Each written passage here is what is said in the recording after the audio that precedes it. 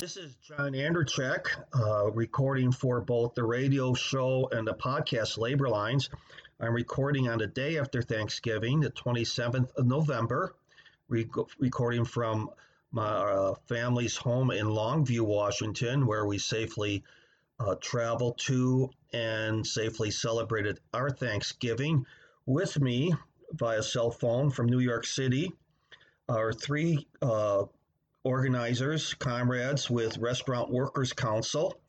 I've interviewed them once before. It's a great organization. They're really doing the work necessary, the long haul work of organizing a democratic and independent workers organization for restaurant workers. I have with me Diego and Jesus returning, and a new member or new comrade, new representative, Jason. So I'm just going to leave it up to you folks. You could, to what extent, like to introduce yourselves, and we'll start talking about your group and what it's been doing. All right. Jason, do you want to introduce yourself? Sure. Thanks, John, for having us on. I've been in the restaurant industry my entire life. It's something of a family tradition. My great-grandparents were in restaurants, and my grandparents and my parents. And, you know, what's really been unique about this time is just seeing the problems that have existed on individual level kind of come forward for everyone all at once. With the coronavirus meeting the economic crisis right now, I think we have highlighted for the first time for everyone just how important it is for unity to be brought to this industry, for the workers of this industry. So I'm really happy to be a part of this project right now. Again, just thanks for having us on. Right. So I'm Diego. I'm also one of the organizers for the RWC, CTR, as we say. I've been working in restaurants for nearly a decade, actually before my adult life. I've been living in the city, working in restaurants since then for quite some time now. And like Jason, many of us in our sector, it became clear at this time that all the problems that we had seen individually, all of them that bothered us in numerous ways and shaped our lives in a more piece by piece way, affected us all in a very new way all at once. The lack of job security, poor wages, lack of protections for our immigrant worker comrades, all of that very much came to the fore. The initiators of the project actually made several years ago a restaurant workers, cafeteria workers struggle at the New School years ago, which left a very strong impression on us.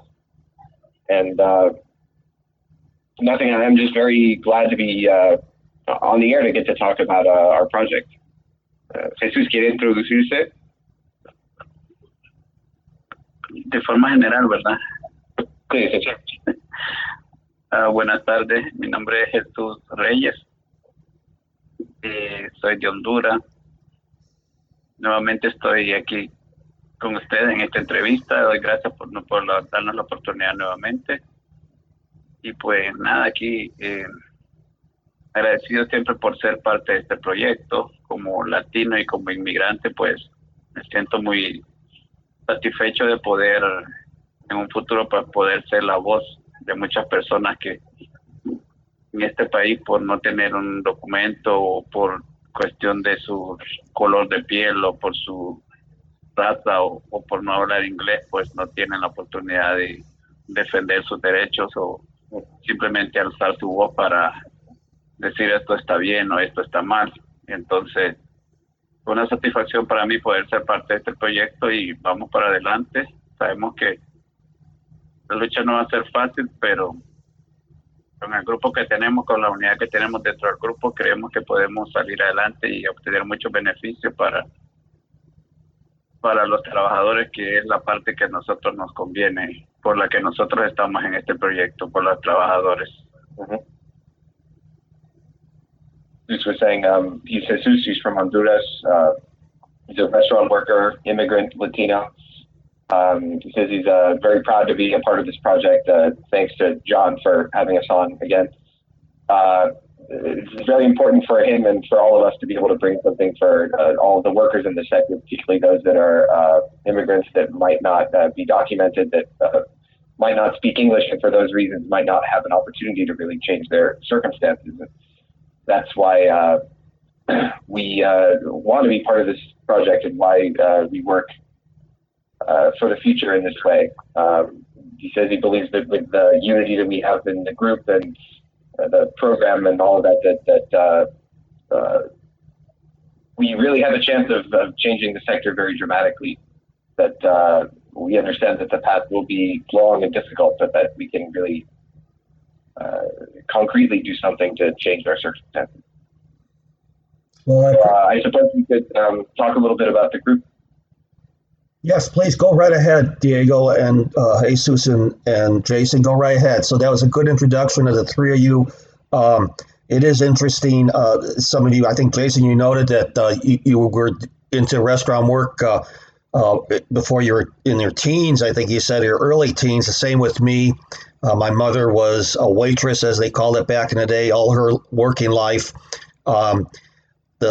Right now, it seems that in the overall, the macro food service industry in this country, there's some tough obstacles you guys are facing for organizing, but also just from being familiar with it culturally, socially, it does seem to offer a fertile bed, if you will, for organizing.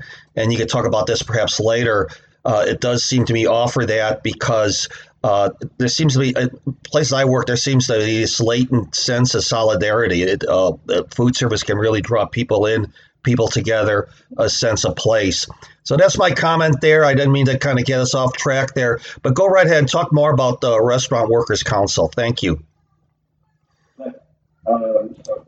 So the history of the group goes back to 2018 to the cafeteria workers struggle at the new school, where the university wanted to lay off 30 cafeteria workers, many of whom had been working for decades, displace and replace them with minimum wage, part-time, student, flexibilized, as they say, labor. We found local 100 of Unite here completely unwilling to actually do anything to try and stop the mass layoff because they wanted to maintain a good relationship with management. And so it was eventually left up to militant workers and a group of student organizers to organize an occupation that shut down a significant portion of the university for 3 days until all 31 jobs were saved, essentially at that point. Contacts from that struggle, of course, we maintained for years, always thinking that there was more to be done, particularly with workers in the restaurant industry. Many of us are restaurant workers for many years as well. And when March 15th came around, with a stroke of a pen, almost every single restaurant worker in New York City, which I believe amount to hundreds of thousands, were immediately out of work. We saw an opportunity and also a need to take action. So we put out an initial call, built an organizing committee and a wide group of loose contacts, and we've spent a lot of time learning about the sector, learning about the history of organizing in our sector, which is very interesting. It's not something that's commonly known. People's general ignorance about the labor movement is one thing, but about the ignorance of the labor movement in the restaurant industry, there's almost nobody is familiar with it. So that was very interesting. Kind of clarifying the path towards unionization, the need for a democratic and independent union that organizes all workers together is something that we learned about and also learned how to express. And now we're working towards building a wide general body that will meet regularly and propagate the program and also pass the constitution for the group that will go on to found the union in a broader sense. Jason, you have anything to add? Jesús, ¿quieres añadir algo sobre para introducir el grupo?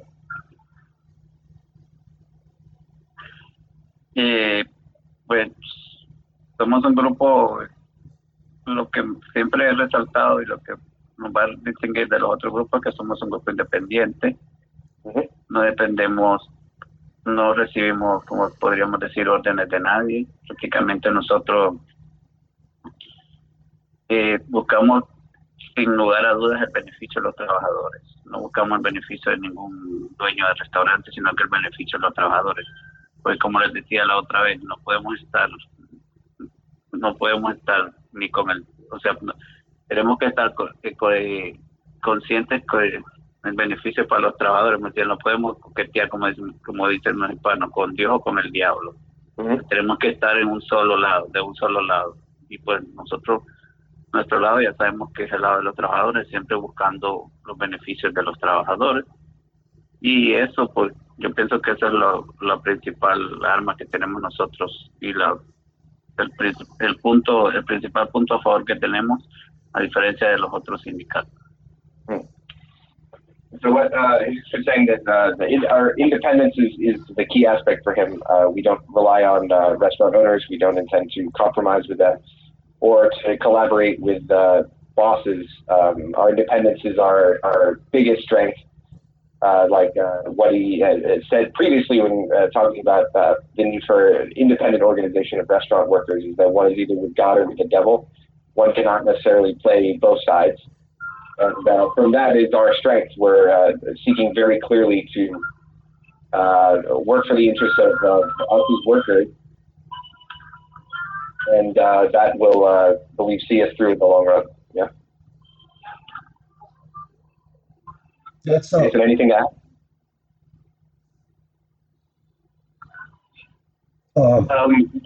Go ahead. I would just add that I think at this moment we can clearly see that the need for the union arising just as everything seems to be stacked against us. We know how much of an international community the restaurant industry is. We've seen those that don't have the proper paperwork be forced to work longer hours, doing twice as many positions as was previously done. And they are virtually left to fend for themselves. I mean, there is not one organization that is actually able to stand up against the bosses in this industry, or willing to at this point. It's something that takes years to solidify, and you can see the results of the barrenness within the industry of any type of organizational strength. And I think that just is just a blatant call to arms, a call to action on our part. And it's time for us to turn the tables upside down and set the standards for our workplace and for our lives. That's very well said. Excuse me, very well said. Again, this is John Anderchek recording on the 27th of November from my family home, visiting some family in Longview, Washington. I'm speaking with Diego, Jesus, and Jason with the New York City-based Restaurant Workers Council, speaking about their, right now, kind of laying out their organizational goals, their foundational standards of an independent, and I believe you say a democratic union movement. And then from my perspective, from what I see on Facebook, what you see in the news, that democratic aspect of it is going to be so essential when you see the divide that can rise among rank and file and leadership, sadly, when there isn't a democratic process, especially when it comes to the involvement in politics. And so just with that, with another comment, I'll turn it back over to you guys. So but you did have your, I think we're going to speak about your General Assembly, or which was recently held, if you want to speak about that, or go into something else. Sure, we can talk briefly about that. We can talk about that program. Let me just clue aquí. Entonces estamos hablando sobre John hizo un comentario sobre la democracia laboral y su importancia, particularmente cuando hay una diferencia de opinión entre las filas de los sindicatos y el liderazgo cuando tiene que ver con la política. Fue un comentario muy interesante. Pero ahora vamos a hablar un poco de la Asamblea General y sobre los 10 puntos que salieron de eso. Okay. So the General Assembly happened a few weeks ago now. We had to hold it virtually with case numbers going up in New York that kind of put a damper on our any kind of aspiration to bring a big group of workers together in person for the time being. We promoted it really well, really consistently. I think you can find our materials from that, on Facebook or whatever if you're interested. And we presented 10 points, which we see as the basis for building an independent and democratic workers' organization for the sector. And we discussed them, and we had some interesting discussions around those. And if you'd be happy to hear them, we can talk about this 10-point program. Oh, absolutely. Again, the time is yours, Diego, Jason, Jesus, but just go ahead. All right. Well, so the very first point, we think this is basic, fundamental. Any kind of worker organizing is that the interests of workers and capitalists are antagonistic. Particularly in the restaurant industry, we hear the same old tune that a family, that we can only cooperate and ensure the prosperity of the owners to have any kind of crumb of success in our own lives. And that lie has been exposed time and time again, but particularly by this situation. And it becomes more and more clear that the only way that we can progress as workers in this industry particularly is by taking a militant, combative attitude when it comes to the people that run our sector. Jesús, acabo de contar el punto sobre el antagonismo entre trabajadores y los capitalistas. Sí, añadir algo. Bueno, ahora mismo creo que en esta crisis que ha habido del coronavirus se ha podido ver mucho de eso, que a los dueños de restaurantes pues lo que les interesa a ellos son sus ingresos. Prácticamente pues un caso que yo estoy viendo que ahora lo mismo, por ejemplo en el lugar donde yo trabajo ahora mismo, a la de ella lo que le interesa es hacer su venta y entonces no le importa si hay tip o no hay tip, que es de lo que estamos viviendo nosotros ahora. Entonces solo por decirle un caso, y se ve muy marcado eso. Are you saying that there are many examples about how this crisis has brought that to the forefront? It's clearly that the bosses is what's important is profit, and that often goes against the interests of the workers. Jesus was saying that where he's working right now, the boss is only interested in the amount of sales that they're able to make, and does not particularly care to guarantee the income of the workers over there. That's just one of the many examples. The second point is that the trade union must include all workers. In the sense, we have to rely on the back of house and front of house workers, documented and undocumented.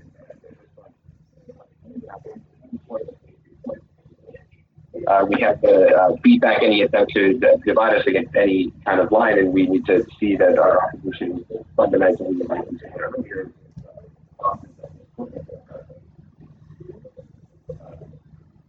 this also means that we need to form a union from above, of course, which means that we need to proceed by organizing workers outside of their individual shops before we go and organize particular shops, because that is the only way that we see that we can guarantee that with a sectoral organization, we can stop attempts by bosses to butt unions, which is something that we see a lot.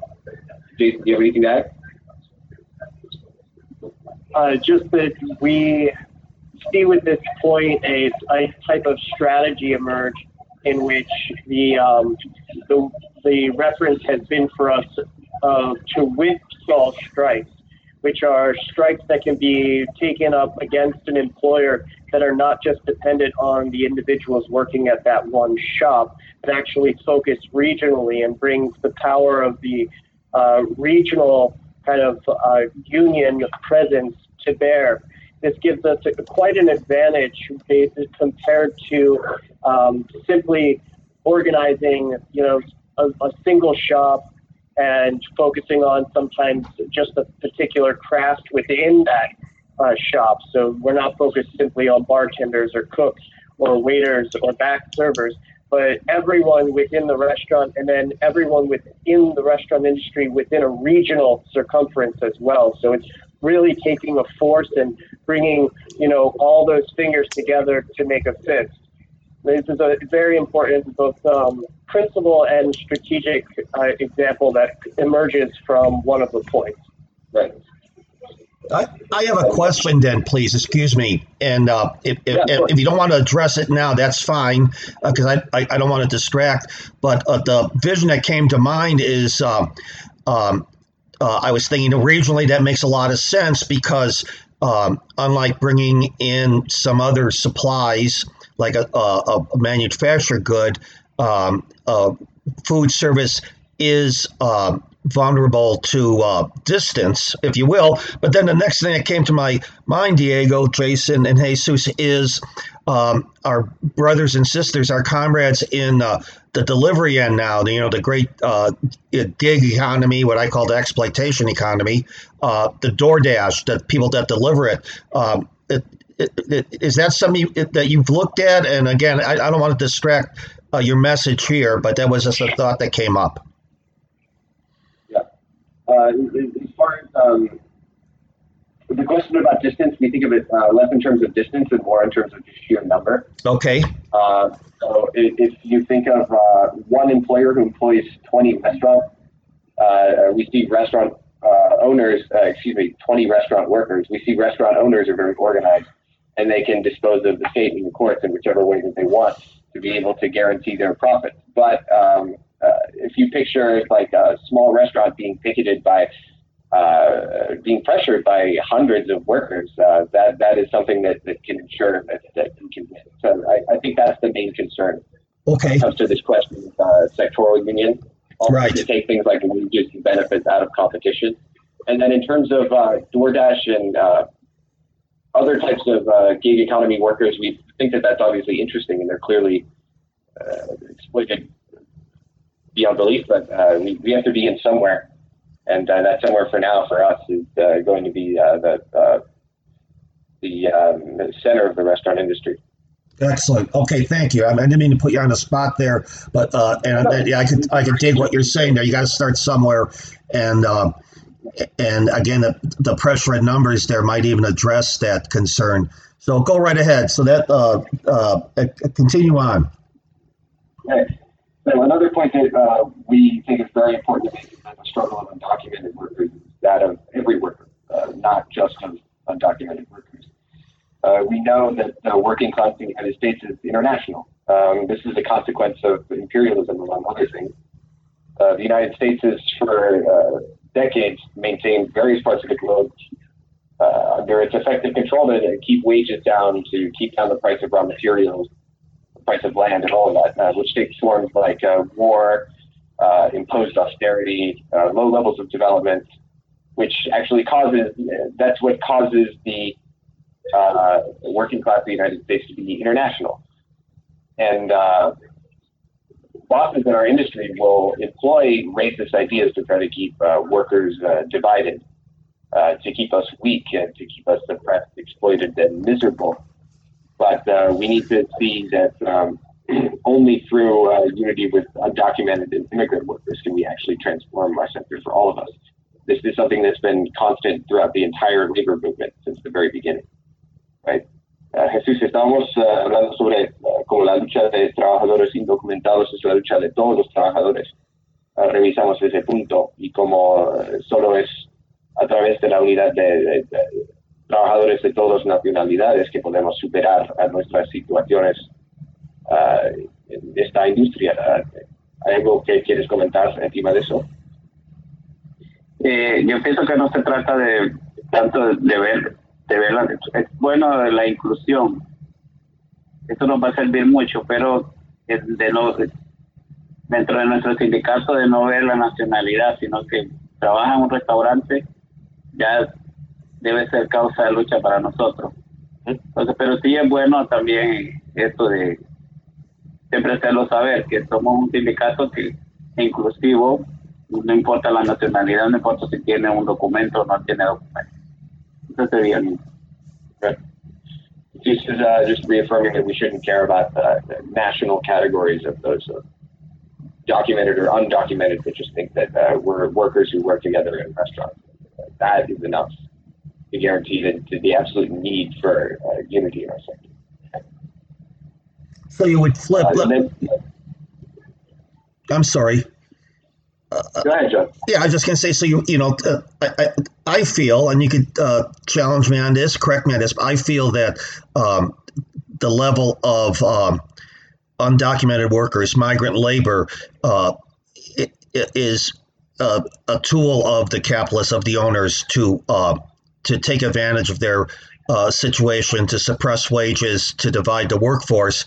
And your effort here in building this solidarity then will flip this. That by not allowing the exploitation of any worker, migrant, documented, undocumented, whatever tag you want to use, you'll remove that power from the bosses. Yeah, it's very obvious that the capitalists need undocumented workers here. They need them here to work, and that its political oppression is just an excuse to be able to pay them less. They're a fact that they work here, they contribute here as much as anyone else. They're just deprived of political rights, so they can be artificially paid a wage that's below the actual value of labor power in this country. It's like an extra economic pressure on lowering wages that actually really does not benefit any fraction of the working class. Like we saw the AFL-CIO applaud Reagan's Immigration Reform and Control Act in 1986, thinking that it would actually improve the conditions of native foreign workers, but it did not at all. It instilled